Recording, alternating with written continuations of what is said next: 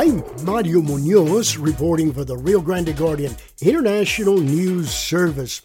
3 Rio Grande Valley officials expressed a positive outlook for 2024. Judge, Yes, sir. what are you looking at for the new year? We're hoping to end the year with a bang, and thankful for all of the progress and development that we've had over this past year.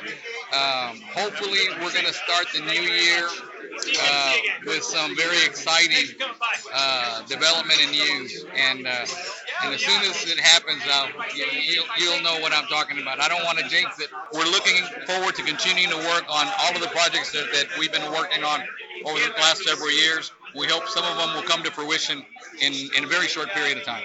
Helen Ramirez, what's it looking like for 2024? Wow, well, I'm excited because, being here with NAD Bank is an example of City of Brownsville was awarded grant money for the first time in its history, about almost $180,000. We put in 10% matching for a bus rapid transit system between the Port of Brownsville and the city to be able to get cars off the roads. And so NAD Bank is allowing us to be more innovative in how we handle road congestion.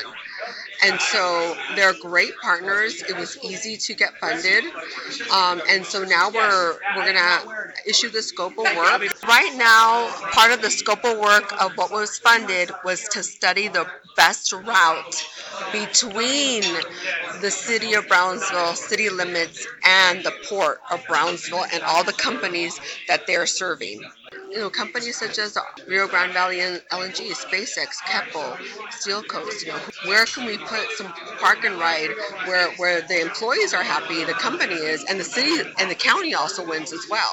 So those are the types of partnerships that are important. Eddie Campillano, what are you looking at for the upcoming year, 2024? Obviously the continued progress at the port and the growth and the construction is still ongoing, and of course the biggest one of all is going to be the Rio Grande LNG project.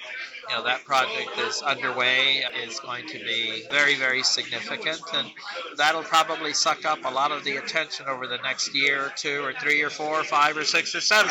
So it is growing, and of course we've got projects in addition to that as well. So we're looking at a great 2024, another record year. These 3 officials, Cameron County Judge Trevino, Brownsville City Manager Ramirez, and Port of Brownsville Director Campirano, were among the Rio Grande Valley leaders that attended a luncheon presentation by the incoming North American Development Bank Managing Director, John Beckham.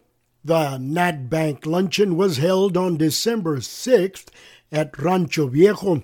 Steve Taylor has filed a print report. I'm Mario Munoz reporting for the Rio Grande Guardian International News Service.